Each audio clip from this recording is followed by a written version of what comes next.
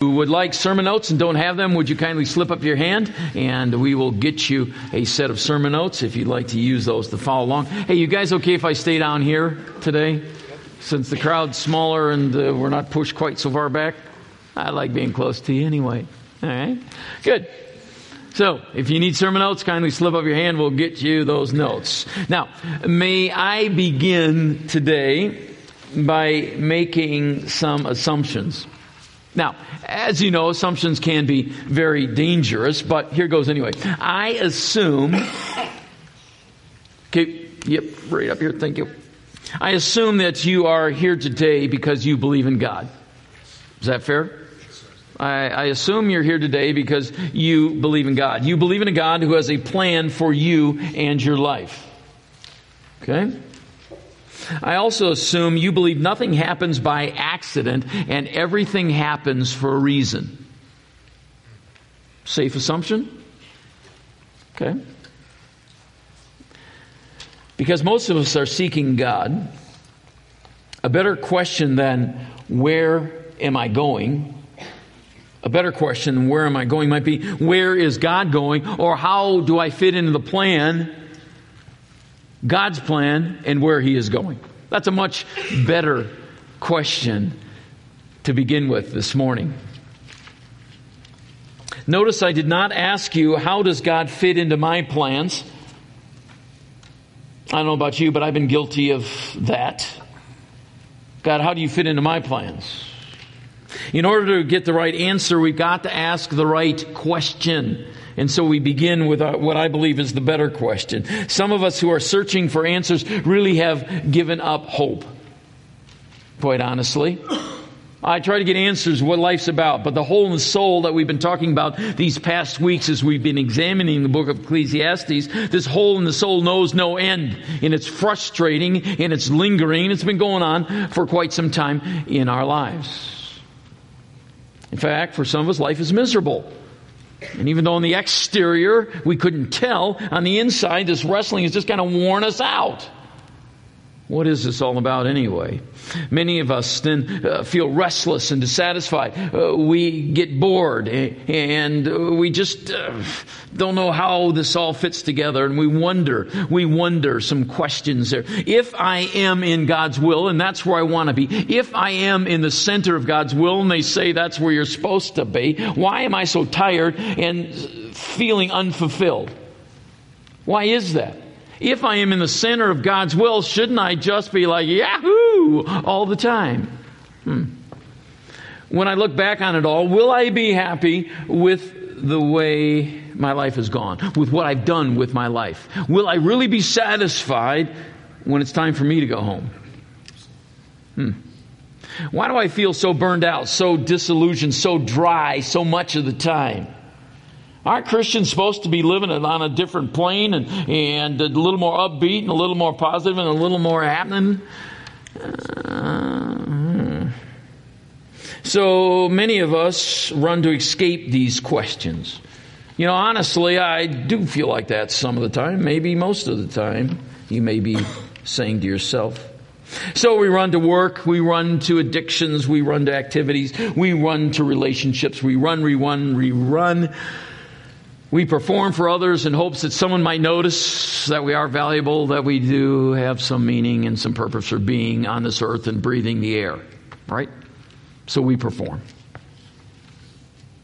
I believe there is a better way. I believe Solomon spoke of this nearly 3,000 years ago. Here's what he wrote. Notice the way God does things, then fall into line. Don't fight the ways of God. Don't fight the ways of God. For those of you that have spent any amount of time wrestling with God, who always wins? He's undefeated. He's undefeated, right? Yeah. Anytime we try to wrestle with God, and we all try to wrestle with God, He's going to win. So I like the thinking here. Notice the way God does things and fall in line. Don't fight the ways of God. Sounds kind of simple, but let's unpackage it. So we turn our attention again this morning to the guy who was really, really hard to buy for because he had everything. His name was Solomon. He was King Solomon, 3,000 years ago, he was the son of David, he of David and Goliath fame, and you all know the story of David and Goliath, right? This was his boy. With God's guidance, Solomon conquered the world at that time, became the most powerful man on the earth. He was also the wisest man on the earth, the Bible says, that has ever lived. Solomon looked for the right answers to life questions in a number of wrong places. Right answers, wrong places. He left us with some words of wisdom as he experienced life so that we might avoid what he ran into. So we could search for significance in the right places rather than the wrong places that he ended up. And so he's looking back on his life and he's saying, let me give you a few pointers here, a few little tips that might save you a lot of aggravation. So I invite you to return with me again to the book of Ecclesiastes. If you're not sure where that is, this slide will help. It's a part of the wisdom literature in Scripture. The wisdom literature, it's which 5 books of the Bible? Job, Psalms, Proverbs, Ecclesiastes, Song of Solomon. Those 5 books constitute what's called the wisdom literature of Scripture. And we've covered that in previous messages, so we won't go back there. But Solomon reached a point in his life where everything seemed pointless. It seemed kind of futile and foolish and empty. So he recalled and recorded for us in this book his search for significance, his hunt for happiness, his pursuit of pleasure, and where it led him, and the results of where it led him. So let's examine his journey again. Solomon had it all. He had smarts. He calls himself the teacher. Professor Solomon was the wisest man in the world. He wrote 3,000 wise sayings we call proverbs. He wrote over 1,000 songs. Incredibly intelligent. He could lecture on a number of topics, both scientific and you name it. And the Bible records that leaders came from around the world just to sit at his feet to listen to him speak. He was incredibly intelligent, incredibly wise. What did Solomon learn from all of his learning? What did he learn? What was the life application to the fact that he knew a whole bunch of stuff?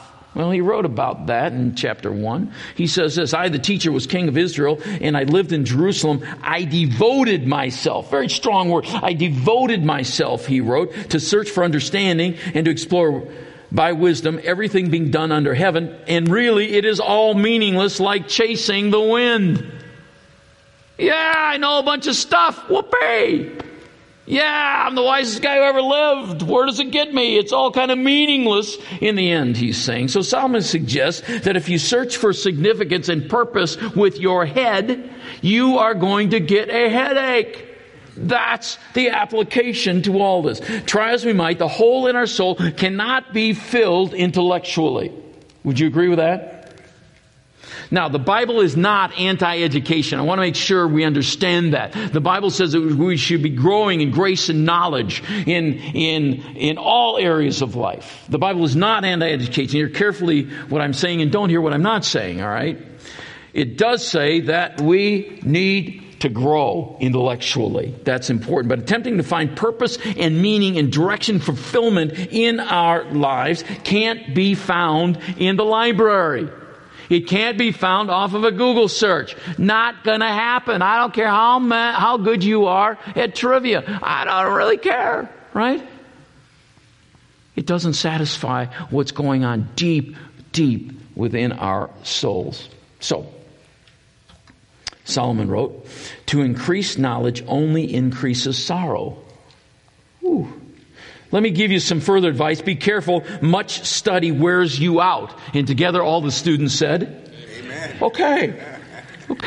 We're all on the same page here. So he had the smarts, right? Where did it get him? I got a headache. I think I'm going to bed because my head really, really hurts and I'm not getting any answers here. Right? So let's try success. Smarts doesn't work. Let's try success. Solomon continues search by indulging his every pleasure. Okay? I'm a successful man. Therefore, no pleasure is beyond me. So here's what he wrote. This is found in chapter 2, starting verse 1. Solomon speaking. I said to myself, come on, let's try pleasure. Let's look for the good things in life. Yeah. After much thought, I decided to cheer myself with wine. I'll just get drunk. Anything I wanted, I would take. I denied myself no pleasure. Can you imagine talking like that? I denied myself no pleasure. Everything's on the table. Guess what he got? Heartache to go along with his headache. It's all meaningless, utterly meaningless. The party animal was all partied out, pleasure and prosperity, living for the weekend. He had it all. Wine, women, song, all there. Booze, pills, lying, sex. They can fix things for a while. We can put Band-Aids on all these questions that are just gnawing at the inside of us. Why am I here? Where am I going? What's the point to all this? And so we keep slapping these Band-Aids on it. But they won't fill the soul that God has put in each one of our souls. That hole in the soul. To know Him, to find fulfillment in Him. How many of you tried some of those things to fill that hole in the soul? Yeah, I have. How far did that get you? Yeah. Oh, it's pleasurable for a season. The Bible says that. Sin is pleasurable for a season, but you know what? That season ends. Then what you got? So, some more questions. This book is just filled with questions. It fills me with questions. One of my favorite books of the Old Testament. How can we feel so empty on such a full stomach? How can we feel so empty on such a full stomach? Solomon had only the best food and drink of his day, yet his soul was anorexic. How can this be? How can it be? How can sex lose its appeal? He had 700 wives of royal birth and 300 concubines. Now Solomon had it made.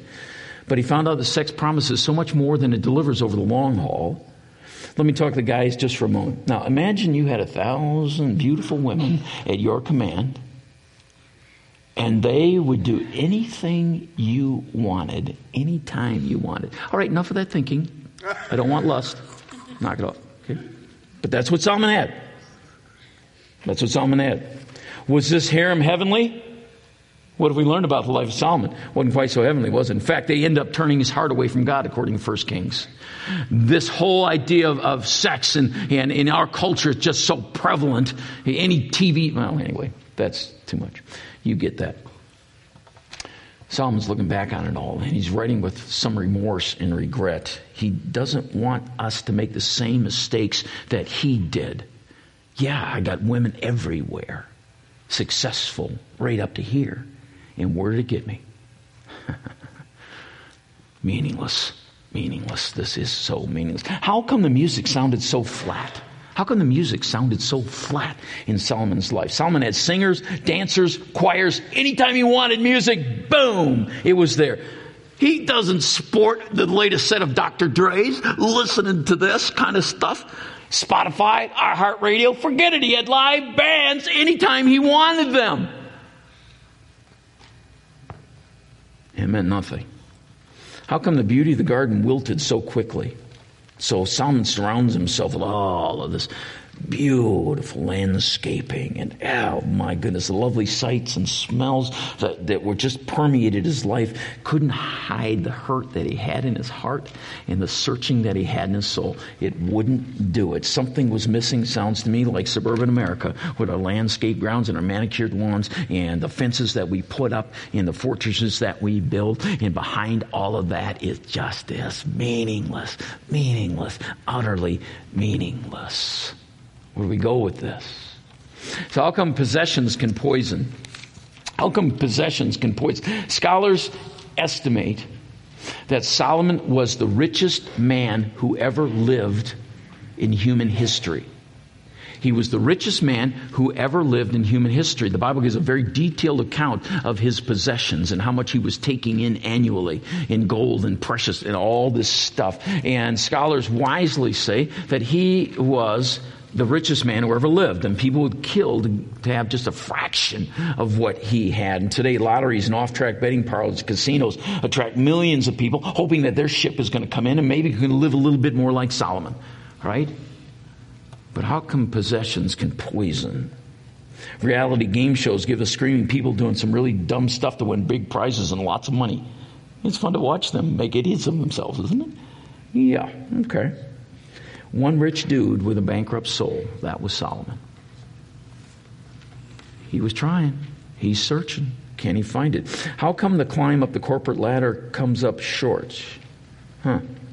If real significance in life is found, it's not found by filling our head. It's not by having every pleasure satisfied. It's not done that way. Maybe it happens through the work of our hands. Maybe it happens through my own effort. Maybe if I just try hard enough, I can find significance. And so Solomon writes about that. Chapter 2. He uses these words. I made, I built, I bought, I owned, I collected, I hired, I had everything a man could desire. That's the bottom line. I had everything a man could desire. In chapter 2. In fact, in those 7 verses, 2, 4 through 11, he uses 35 personal pronouns. I, me, my, myself. 35 of them in those few short verses. Look what I did. Look what I have. And King Solomon came to the conclusion that all of this stuff was like chasing the wind. That's the way he put it. It's like chasing the wind. You try to tame a tornado or harness a hurricane. How's that going to work for you? It doesn't. He understood that. Finding fulfillment in life can be frustrating if we're looking in the wrong places. Solomon searched in all these places. So he writes that life under the sun was meaningless. It is meaningless. And as we talked about this before, he used it 29 times in the 12 chapters of this book. Utterly meaningless. Everything under the sun is utterly meaningless. Now, he's talking about life's perspective that only includes what we have right here, what we can see and touch and do for ourselves. That's what under the sun means. Confined to this. And if this is all there is, man, we're in big trouble, right?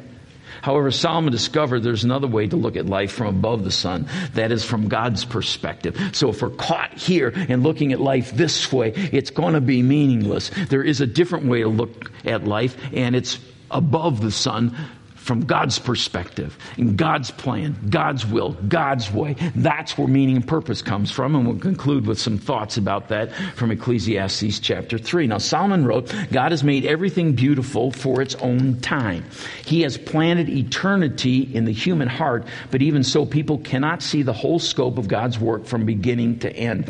Understand what he's saying. God has put eternity in the human heart. We are all made in the image of God. Part of that means he has put eternity in every human being's heart. If we're constantly looking at life under the sun, we are missing the big picture. God has put the big picture in each one of our souls. He has put eternity in your heart, in my heart. But if we are confined and our vision is restricted to this which we can see, we're going to come up way, way short. That makes sense to you? Significance comes when we put God and His plan at the center of our lives, that which is eternal, that which is beyond the temporal, and then we begin to understand what's really important about life. And for some of us, that comes when we're a young person. For some of us, it comes on our deathbed. I'm hoping that for all of us and for this church, it happens now. Because God has placed eternity in the human heart, and He will make everything beautiful in His time. Right? And so we got to get on His time. So here's 4 words that I found to summarize this plan of God as He puts eternity within the human heart. Now, understand again, people cannot see the whole scope of God's work. We miss it all the time. He's always there for us. He's always there for me. We just say, He's always there for me. Yeah, but I'm going to go and do my own thing now. All right? And we forget about God's plan. The fact that He put eternity in our hearts, and it's right there. This is what brings value and meaning and purpose to life. Number 1 is steady. God's time is always the right time. For everything, there's a season, a time for every activity under heaven. Sorry, home group, we're talking about these verses. So you can shut down just for a moment, all right? Everything has its time. You agree with that statement? Everything has its time. There's now a gift you can buy for someone else or for yourself. It's a clock that runs backwards. And what you do is you program it. and you put your age in there, some of your vital stats, it will project how long you're going to live on the face of this earth, and the clock's winding down. Kind of interesting, isn't it? How much time do I have left? What am I going to do with the time that I have left? It kind of puts things into perspective because the clock's running, and it's not going this way, it's going. And the older you get, the faster it happens, doesn't it? Everything has its time. My problem is that sometimes my watch, even though it's an Apple Watch, I love Apple Watch, right? It's not synced with God's time. This is my time, not God's time. You see, He's the quarterback throwing the timing patterns. And if I don't run my route right, we are not going to connect. We're not going to connect. And the game's not going to go very well. Right? His plan is unfolding. There's the right time for every event. It's God's time. Now, sometimes I try to hurry up God's plan. Even when I know it, I say, come on, God, hurry up. Can we get on with this? Just cut to the chase. Let's get to this. But God's patient because He doesn't dwell, nor is He confined by time. And sometimes I get impatient. I do. Sometimes I get impatient. How many of you have a hard time with impatience? Would you just slip up your hand? Okay. How many of you who didn't raise your hand have been diagnosed as pathological liars? Okay, just want to make sure we're on the same page there. All right.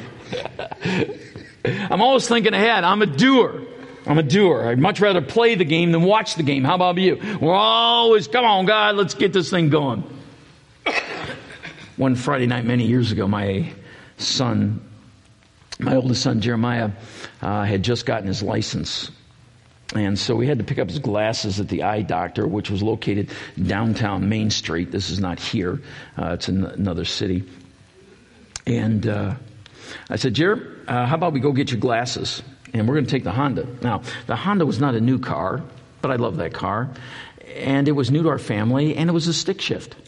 Okay? I love driving stick shifts. Just love it. And I think everybody should learn how to drive one, but that's a different story. It was a new experience for Jared. So, man, he killed the car several times in the first few blocks. I'm like, oh, God, help me. It was Friday. It's 5 o'clock. It's Main Street. I could feel the hair turning gray on the side of my head. Any of you with teenagers? No. Ow, my God. I wanted to grab the controls, right? I want to grab the controls. But I was cool. When he came out of the eye doctor, he had his glasses, and he was kind of smiling. I said, Jerry, you want to drive home? And he said, no, Dad, the traffic's too heavy. I said, yes, there is a God in heaven. There is a God in heaven. And I drove home. You see, we have confidence in someone when we can relax in their presence. When we can relax in their presence. How goes it with you and God these days? Are you relaxed in His presence? You see, it's all about who has the controls. And if we're at the controls and we grab the controls from God, then things are going to get a little bit tense. But the whole idea is if we let go of those controls, if we give up those controls, if we say, God, you be in control, things then begin to look a whole lot differently in life, and we begin to relax in the presence of God. He is on our side. He is for us. He is. And oh, how He loves us. Oh, how He loves us. So, who's got control of the controls? I'm not talking about the remote. That's for you as a couple to work out. Okay? I'm talking about who has the control of the controls of your life. Is it you? Is it God? Go ahead, since the crowd's slim because of the snow, I want to give you the opportunity to preach to each other. Turn to your neighbor and just remind them, God is in control and you're not. Okay? So just turn to your neighbor and remind them. Go ahead, preach it. Preach it. Preach it like you mean it. Yeah. All right.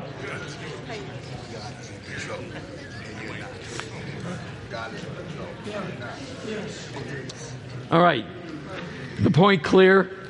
Okay, now we got to live it. That's the hard part. Secondly, it's seasonal. God's plan is seasonal. Again, home group, my apologies. There's a reason for every activity. You know what? I love this season of my life. How many of you are enjoying the season of your life? How many of you are in a season of real struggle in your life right now? Yeah, honestly. And sometimes it's the same. It's the best and it's the worst of times. You know what I'm saying? Yeah. I love this season of my life. 28 times Solomon pairs up opposites in this passage that we just read together.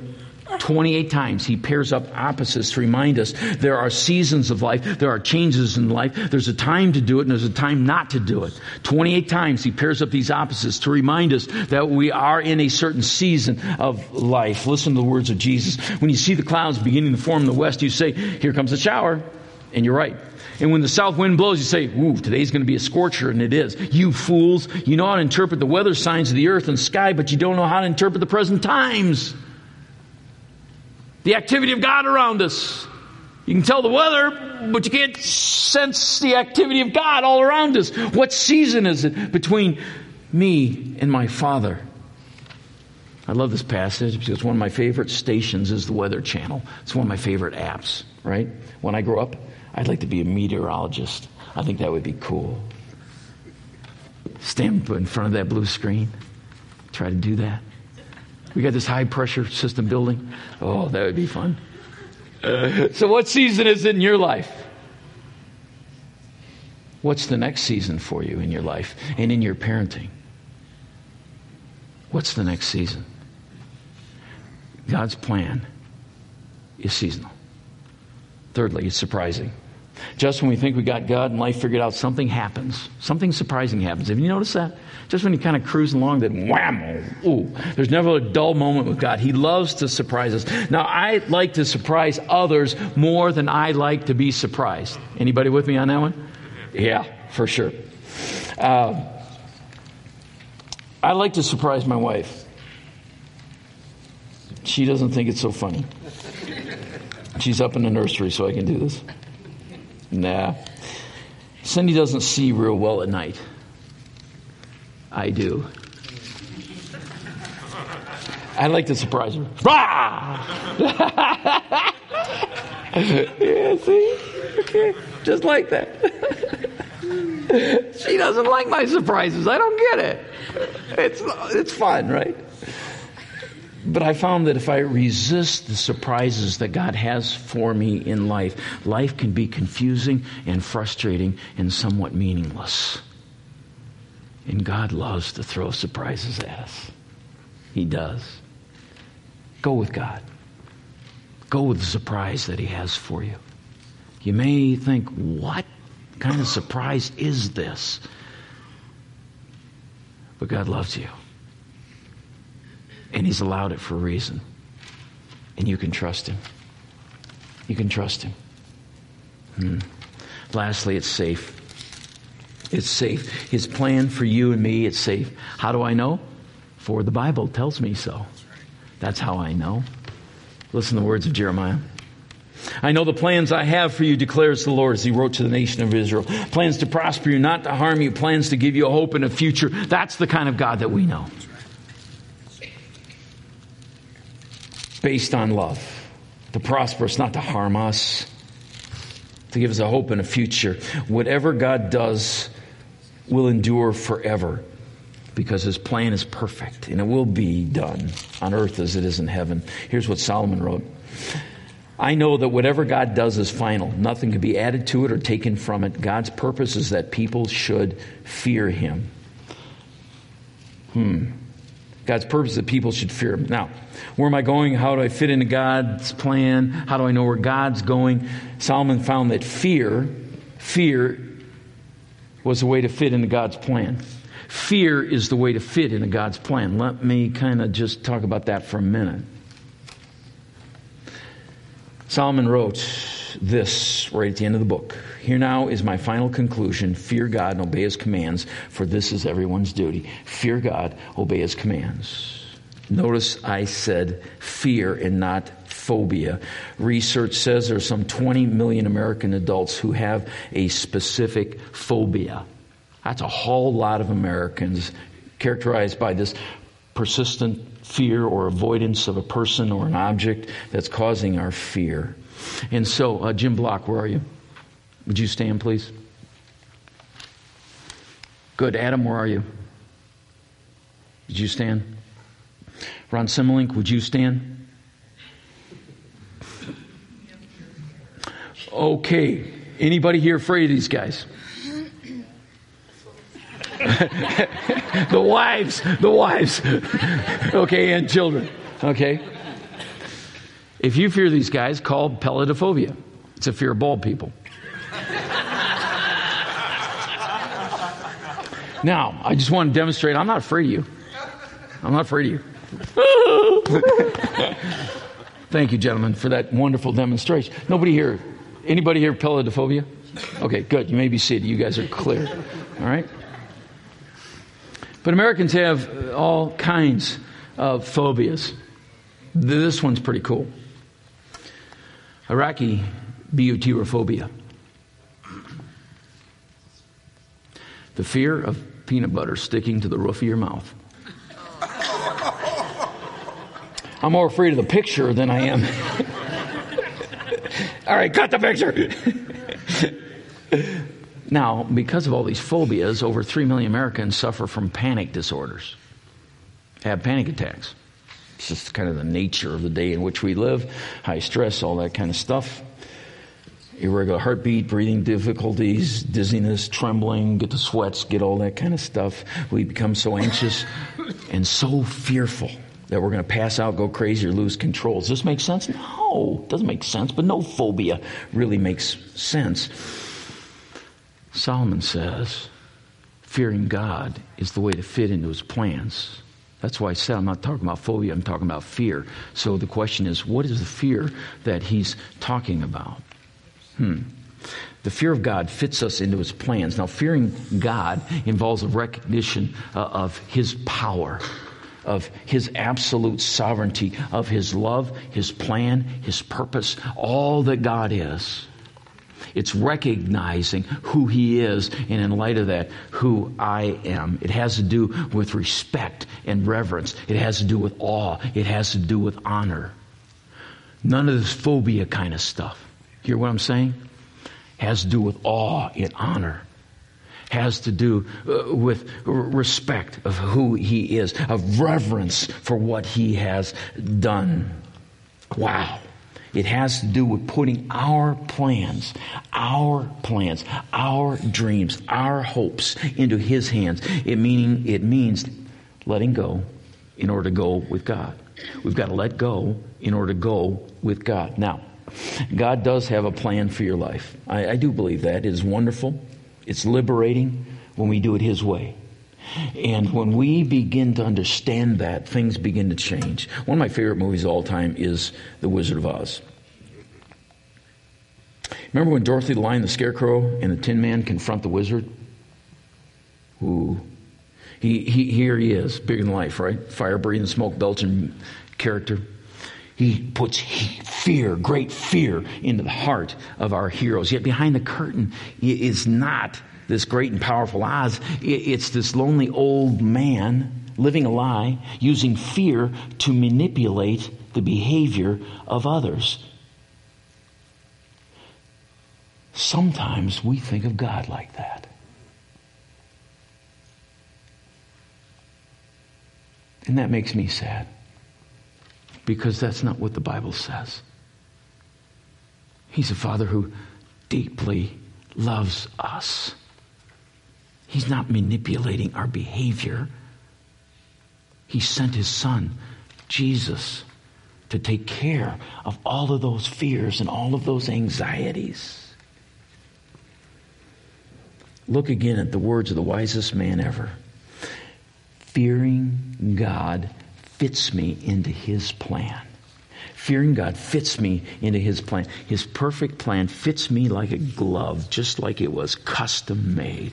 It's just for you. It's just for me. It's just for your family. It's just for my family. It's just for this church. And it's just for that church. It is the plan and purposes of God Almighty. But the question is, which way are we going to go? Are we ready to go God's way? That means each of us, as we close, has a decision to make. We can put God at the center, to seek first his kingdom and his righteousness. And Jesus said, everything else will be added unto you. If you put God at the center, the circumference will take care of itself, Jesus said. But you may be saying and thinking in your mind, I am really attempting to put God at the center of my life, and yet on the periphery are all kinds of problems, all kinds of difficulties, and it's almost overwhelming. How do I put these kinds of things together? How do I do that? Do I really believe that all things are working together for the good of those who love God and are called according to His purpose, even the hard things, even the tough things? You read the story of Jesus lately? Is that like a cakewalk? You read the book of Ecclesiastes? Is that like a cakewalk? Nah, it's gut-wrenching, soul-churning, difficult following Jesus. It's tough. It's a matter of trust. There's times it drives me to my knees in great brokenness. God, why now? Why this? I can't take it. Yes, you can. Trust me. Watch what I can do. Watch what I can do. So we have a choice to make. Here's what Solomon said. God created people to be upright, but they have each turned to follow their own downward path. He's put eternity in our hearts so we might see the big picture, but we constantly turn to follow our own path, and that path is leading us away from God, and it's always downward. Isaiah would put it this way: all we like sheep have gone astray. Each of us has turned to his own way, right? Constant theme. We're all following our own path. Solomon counters and he says, notice the way God does things, then fall into line. Don't fight the ways of God. And I believe right now He is speaking His way. He delights to show us His way, His plan. If we're just open to receiving it. Some of us are scared to death of receiving God's plan. It'll shake and rock your world. I guarantee it will. But you won't be asking, why is life so meaningless? Because Jesus will be at the center. And sometimes He does ask us to get out of the boat.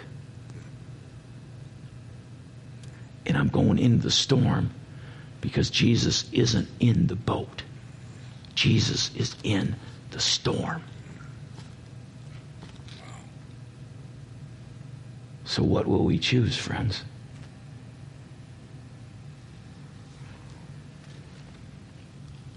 What will we choose? Man, how He loves you. And He's speaking words of life and hope and encouragement. Fall in the line. Watch what He can do. And if we all do this together, watch what He can do in our church, in our community.